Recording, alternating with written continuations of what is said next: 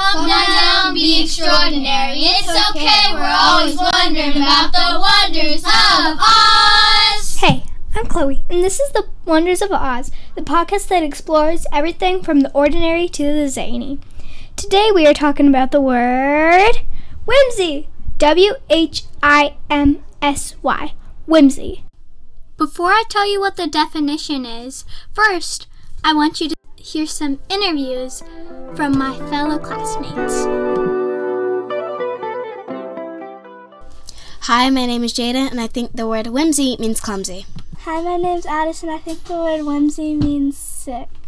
Hi, my name is Gus. I think the word whimsy means silly. Hi, my name is Alex, and what I think the word whimsy means when you get lost in something.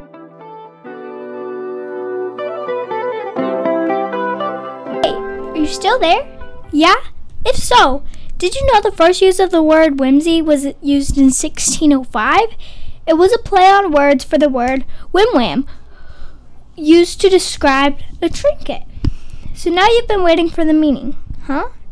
Okay. Whimsy means a fanciful or fantastic device, object, or creation, especially in writing or art.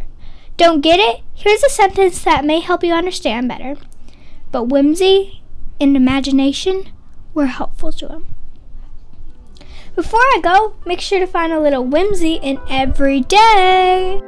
Love y'all. Peace.